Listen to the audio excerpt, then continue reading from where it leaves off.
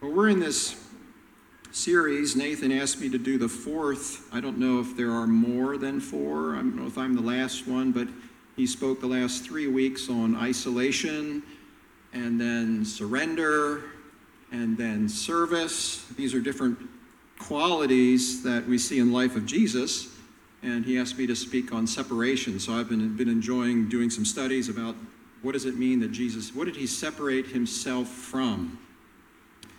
And he certainly did that. He set himself apart. Another word for separation, he set himself apart. He separated himself from everything that distracted him from the mission that God had pointed him to. Anything that distracted or diminished him, he separated himself from that and stayed razor-focused on his mission. But there's something that happened before Jesus separated himself. And that was that God first set him apart. This idea of separation and being set apart actually originated with God himself. And you can apply this to your own life. You can say, I make choices to separate myself from things that distract me or pull me down. But in truth, you're responding to something that God's already done in your heart. He sets you aside. He sets you apart. In Mark chapter 1,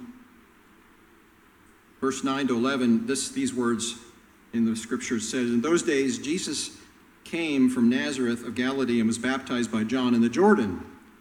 And when he came up out of the water, immediately he saw the heavens being torn open and the Spirit descending on him like a dove, and a voice came from heaven, "You are my beloved Son. With you I am well pleased." I always read this, my first question mark, being a task-oriented person, I'm like, he hasn't even done anything yet. And God's already pleased with him. What's that about? Well, I think, it's a self-evident answer. I mean, we don't have to perform to get God's pleasure. He already has pleasure in us. His pleasure in Jesus Christ was this sacred plan that he had from the foundations of the earth, the world, that he set in motion.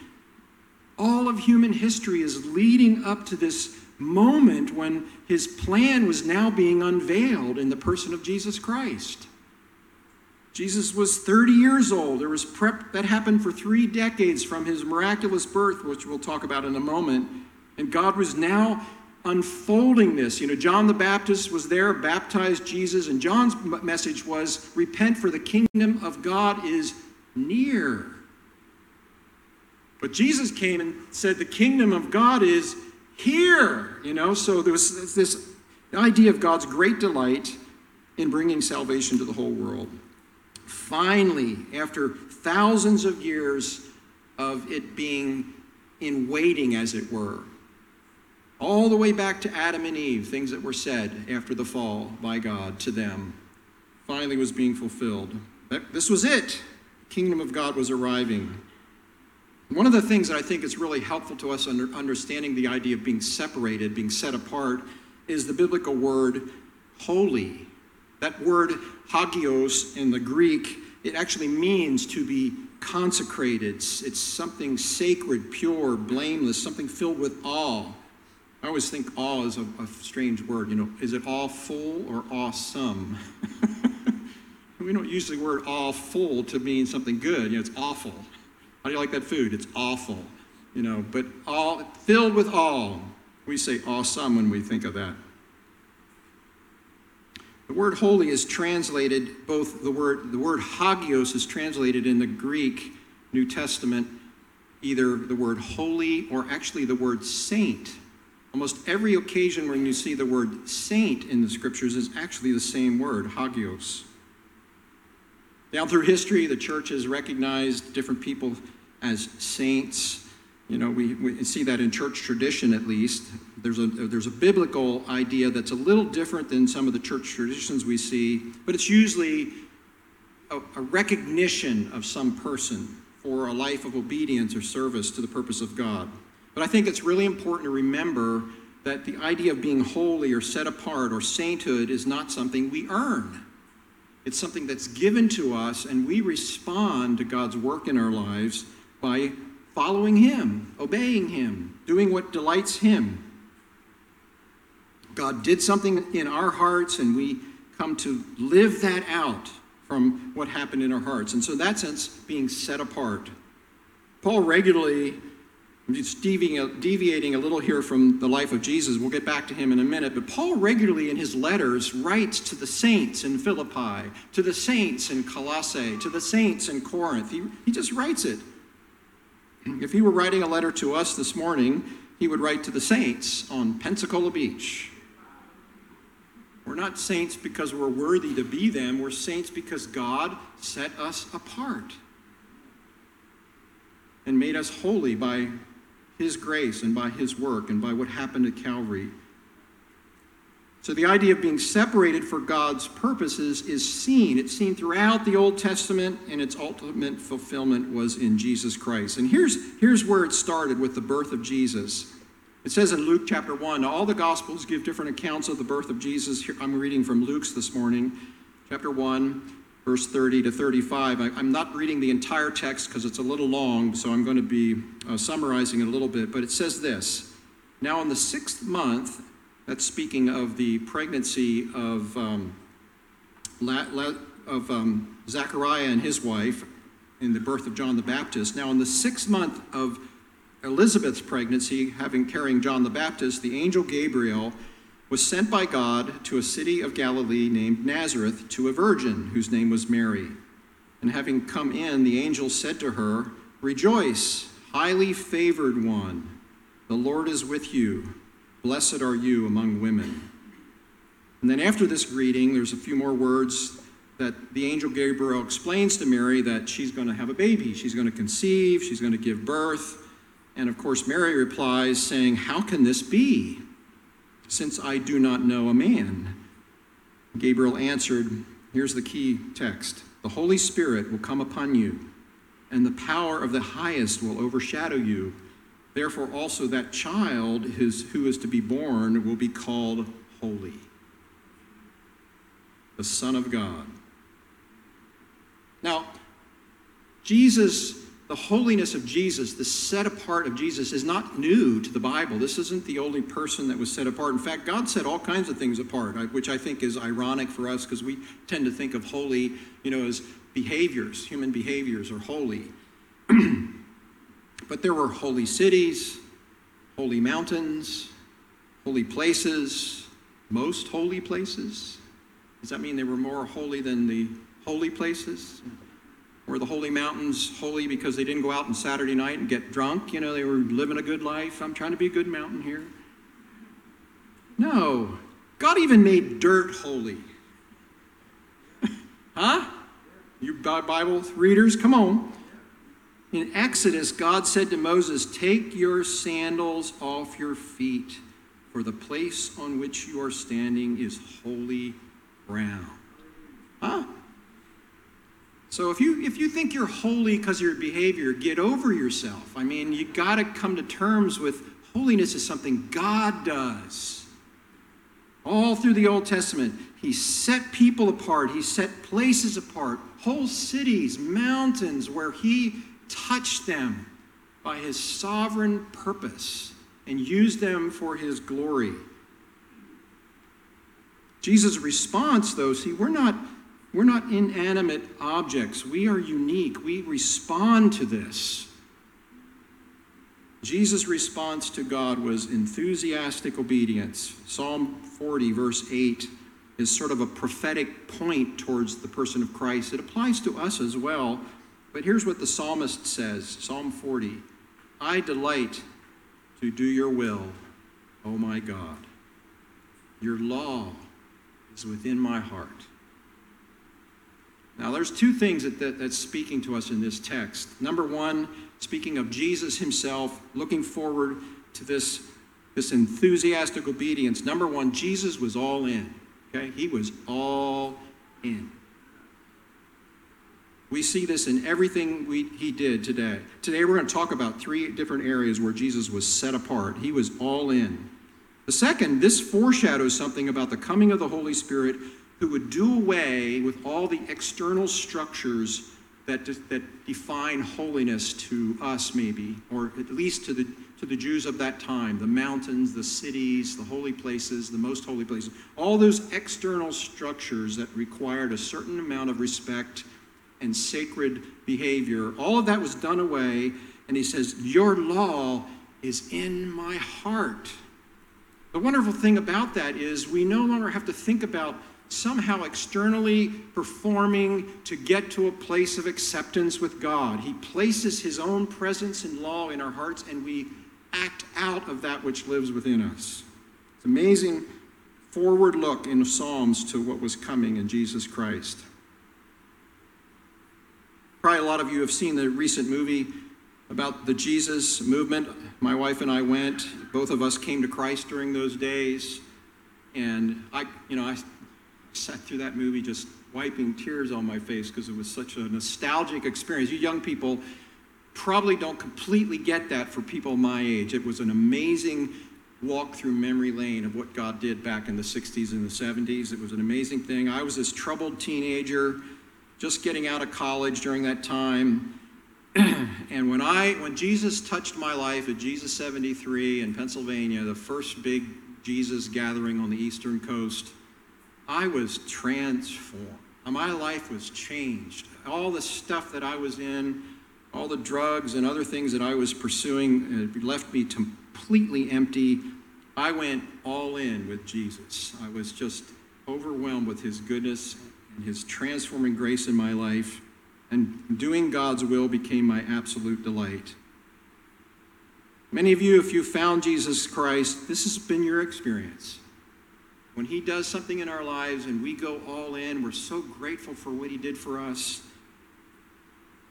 So let's talk about some things that were unique to the person of Jesus. They apply to us, but this is some of the unique things we see in Scripture. Jesus was separated. God separated Jesus from three different things that I saw. I'm sure there's others, but they are pride, pettiness, and power. So first we'll talk about pride. Pride, pettiness, and power. If you're taking notes on your little app there, I hope that I touch on these different things. But first of all, when Jesus was tested, he went into the wilderness right after this thing that happened where he came up out of the water being baptized by John. The Holy Spirit comes on him and speaks these words of God's pleasure over Jesus. Immediately, Mark's gospel says he was driven. Luke's gospel is a little bit nicer about it. He says he was led. But he went into the wilderness and he fasted for 40 days and was tempted by Satan during that time. Now, the Bible in the accounts that are in three of the Gospels, Matthew, Mark, and Luke, doesn't really say specifically that Jesus was alone, but it is assumed, it's inferred. Mark says that he was with the wild animals. So it doesn't say he was with anybody else, just wild animals. But it's inferred that he was kind of alone. He seemed like he was alone.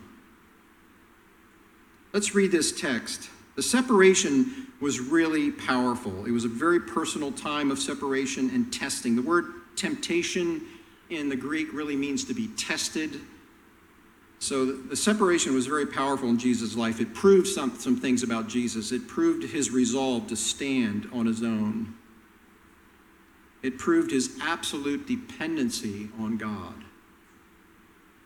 And it proved his absolute commitment to God's purposes. So reading from Matthew's account in Matthew 4, beginning in verse 2, after fasting for 40 days and 40 nights, he was hungry, and the tempter came to him and said to him, "If you are the Son of God, command these stones to become loaves of bread." But he answered, it's important to remember this because he answers the same way through all three tests. "It is written," he quotes the Bible, "Man shall not live by bread alone, but by every word that comes from the mouth of God." That's test number one. Turn stones into bread. Then the devil took him to the holy city and set him on a pinnacle of the temple and said to him, "If you are the Son of God, throw yourself down, for it is written." So the devil's quoting scripture to him. "He will command his angels concerning you, and on their hands they will bear you up, lest you strike your foot against a stone." And Jesus said to him, "Again, it is written, you shall not put the Lord your God to the test." So the Second test was throw yourself down, take advantage of the angel army to come and help you. Third, the angel took him to a very high mountain and showed him all the kingdoms of the world and their glory, and he said to him, all these things I will give you if you will fall down and worship me. And Jesus said to him, begone, Satan, for it is written, you shall worship the Lord your God, and him only shall you serve. And then the devil left him, and behold, the angels came and ministered to him. 3 tests. I call them these 3 things: self-indulgence. I want what I want, and I want it now. Huh? You're hungry? Nobody's looking. Just change some stones into bread and eat it. Nobody even has to know about it. Number 2, throw yourself off this pinnacle of the temple, and the angels will come and rescue. Self-importance. I am so important that all these angels, I'm just going to see how important I am. I'm going to jump off here and see who comes to rescue me. Sort of a narcissistic using of God to see what you could get. And finally, self-exaltation. Whatever it takes, I want it all. The devil promises, you just worship me and I'll give you everything. Self-indulgence, self-importance, self-exaltation. Jesus was tested about pride. Are you going to allow pride in your identity and in your ability? Are you going to allow that to govern you and to lead you, or are you going to follow the purposes of God? I like what Tim Keller says about what it means to be centered in God's purposes for our lives and committed to God's glory. He says this: people like that do not think less of ourselves. We just think of ourselves less. We do not think less of ourselves. We just think about ourselves less. Jesus also separated himself from pettiness. This is an amazing thing. I love reading the Bible. I've been reading it for, good grief, 40 or 50 years. This was amazing insight about pettiness. Jesus continually deals with pettiness in people. And it wasn't just the Pharisees. It was his own inner circle. John the Baptist's disciples come to him and says, why do we fast and the Pharisees fast, but your disciples don't fast? The Pharisees come to him and says, why does your teacher eat with tax collectors and sinners? Another time after Jesus was about to heal someone, they said, is it lawful to pluck grain? Because the disciples had been plucking grain in the fields and eating, and that's a form of work. Even though they were just plucking a little bit, they're picking at them. Is it lawful to pluck grain and heal on the Sabbath? Another one, Pharisees said, why do your disciples eat without washing their hands? So one time in Matthew 16, Jesus began to unfold. This is the first time that Jesus begins to unfold to his disciples that he's going to actually go to Jerusalem. He's going to be betrayed. He's going to die. Peter, who had his own agenda for Jesus, he had a plan for Jesus. The disciples had a plan for Jesus, and it didn't include death by crucifixion. Peter goes, far be it from you, Lord, this will never happen to you, which is a euphemism for saying, this isn't fitting into my plan for your life, Jesus.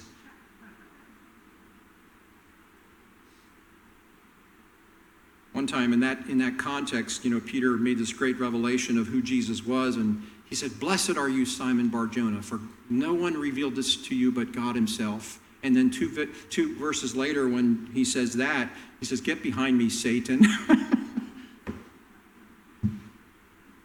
Mrs. Zebedee, the disciples on another occasion, they came to Jesus. They'd been arguing among themselves in the back, and Jesus said, what are you guys talking about? And they say to him, who is going to be the greatest in the kingdom of heaven? That was an ongoing conversation. This is a pretty cool gig we got going on here, Jesus. A lot of people are coming to you, a lot of thousands of people. Who's going to be like?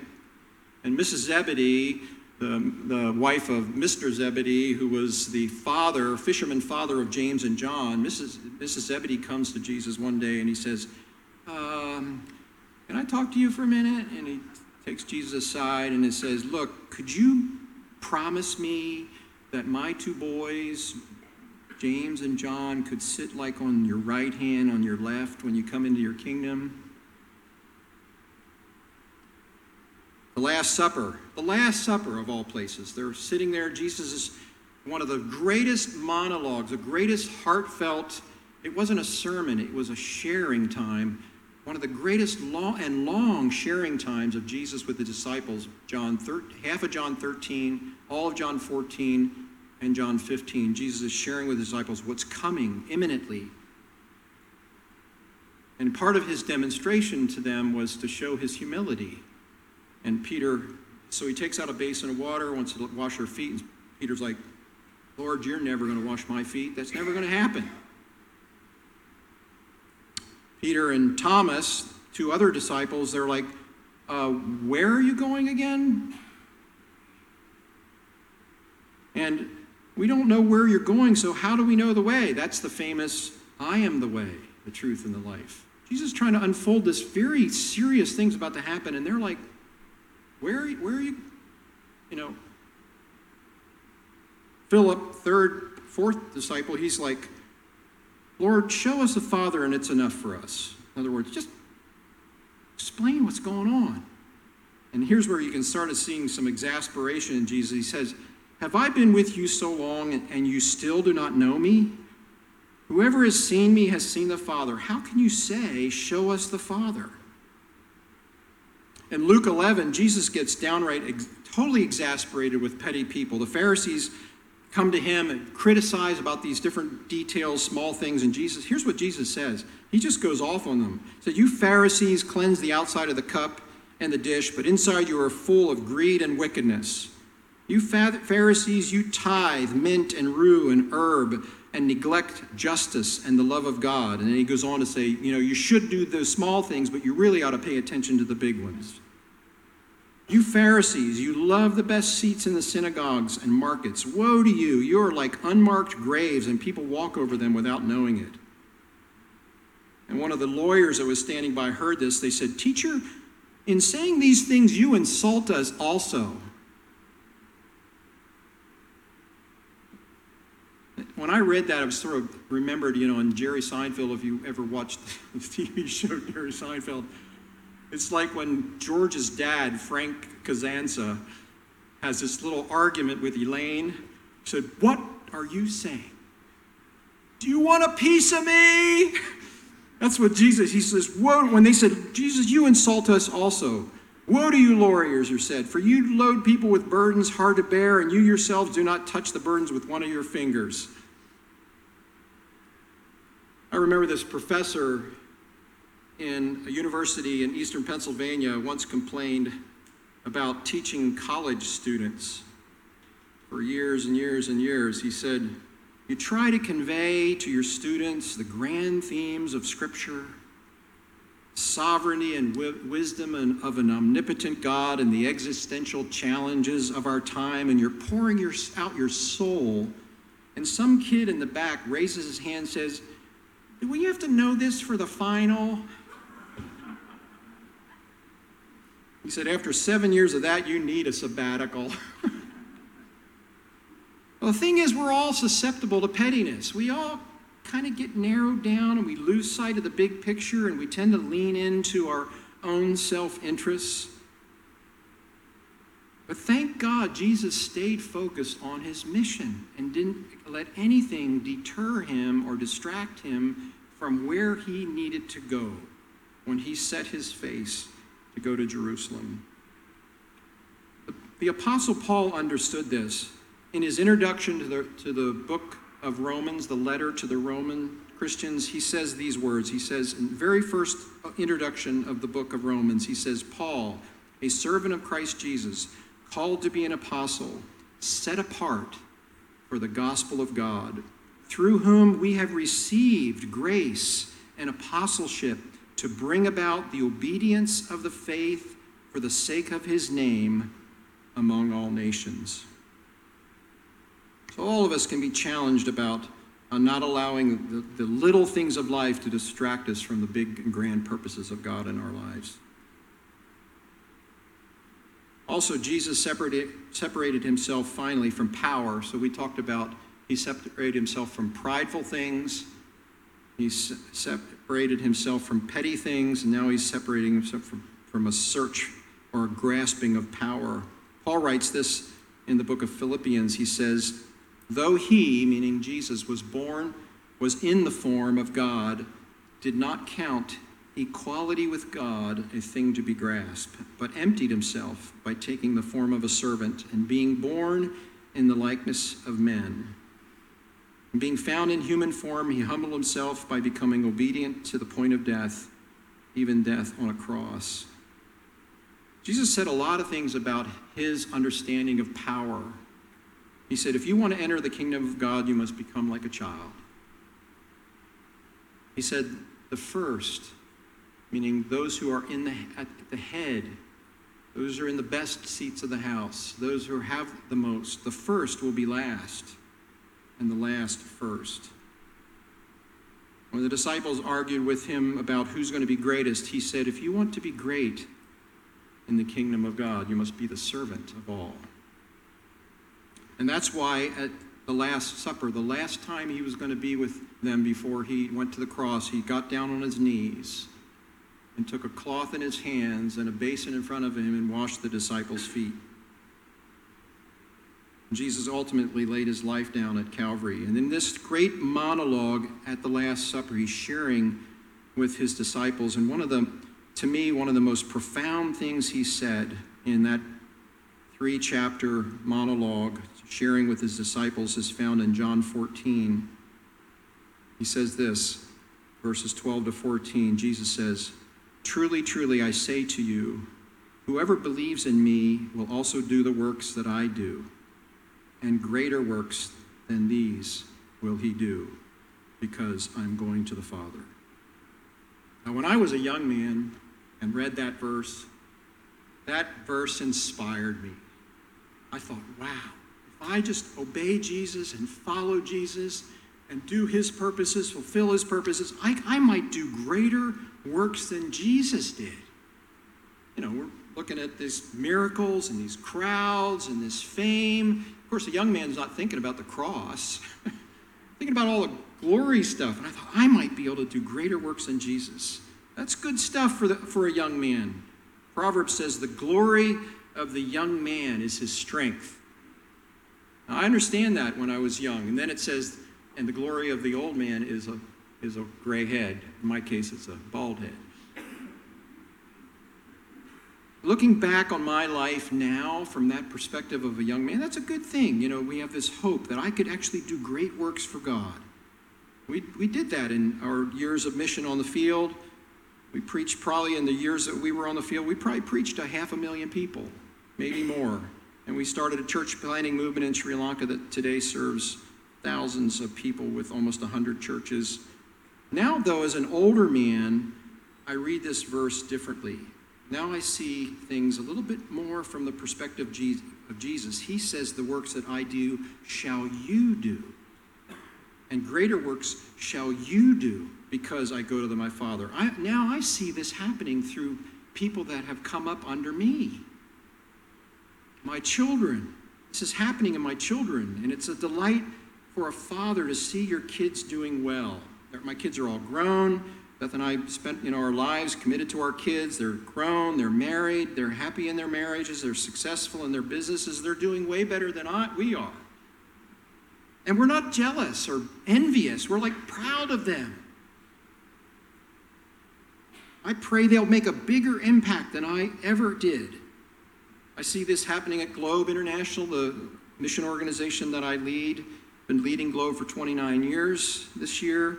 And I'm starting now to turn over leadership to a younger generation. We have younger leaders that are coming in. I'm still involved, but in the coming years, they're going to take Globe to a whole nother level.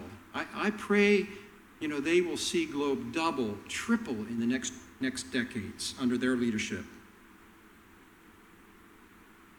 We all have to come to that, especially as we get older. We have to come to this idea that the things that we value as humans, we cannot keep. Not in this life. We can't keep them. It's amazing that Jesus saw this. He was only 33 years old and he was giving it away. It's an amazing thing. It's not easy to do. But for it to happen, something in us must die. We must relinquish. We must let things go. This is what Jesus did. It's amazing how he just let it go. I remember this pastor acquaintance and friend that we have known from Hawaii. He actually served in Southern California for many years. Well, I say in the Bay Area, Northern California, for many years with his family, large church. Beth and I, last September, were in Hawaii for 2 weeks, and one week in Kauai and then another week in Honolulu. And while we were there, we stay in the home in Honolulu with this dear pastor friend that's been a mentor in our lives for 40 years, Pastor Sam Webb and his wife Nancy. So we went to their home, and one day they took us for lunch to the condo of this retired pastor who spends a lot of their time in the islands. Pastor C, I'll call him. He had led a large church in the Bay Area. And actually, during his years, he had preached as like an evangelist to large events all over the Pacific Rim, including Japan and Philippines. And when we were there at their house after lunch, Pastor C was showing me some of the pictures. He's older now. He's in his mid-80s. His wife is in the early stages of some dementia. He is way more frail than he was. And he's showing me these pictures from these albums of some of the large events he had done and led. And as he's showing these pictures to me, he says, I can still do that. He said, I'll go over there again sometime and I'll preach like that again.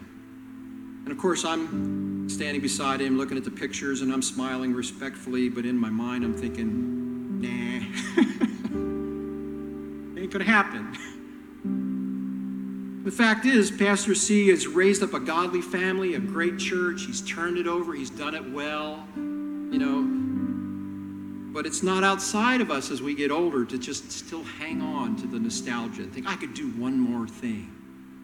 And maybe we could, maybe he can. It's not easy to face the realities of our mortality, but it's work we have to do. And Jesus did it, even as a 33-year-old young man. German religious leader and social reformer known popularly as Count Zinzendorf. His name was Nicholas. He lived in the 1700s in Germany. This is what he said. Preach the gospel, die, and be forgotten. Profound thing. Jesus separated himself from a grab for power. He separated himself from the petty things that drag us down and distract us. He separated himself from a life of prideful self-centeredness. He was willing to humble himself and even be forgotten. God knew, of course, he would not be. He raised him from the dead. Jesus knew that would happen too, but there was this willingness to risk everything for the greater good. God highly exalted him. Everything we do in this life for the glory of God will endure, not just because of us, but because others will carry it on. It's worth our time to invest in other people. The most powerful thing we could ever do is give stuff away. Let's pray. Father, we're so grateful for the example that we have seen in the life of Christ through these past number of weeks, his willingness to go off on his own and isolate, his willingness to surrender his will to your will, Lord. The way he served people around him and the example he gave. And then today, as we studied separation, how we see how you set him apart and he was faithful to that separation. Lord, help us to glean from these things and allow our lives to be a reflection of those things in all that we do, I pray. Bless our church, Lord. We ask you to come and continue to move through this church. Let us be a light to our community. Let us be an example to our community, Lord, in witness, in love, in service, and these same things that we see in the life of Jesus. Let us be a shining example of those things, I pray. I pray for each one here today and anyone who's here, Lord, that might be on those fringes and kicking the tires about their faith, I pray that you'd help them and come and stand near to them, Lord, and nudge them with your gracious kindness.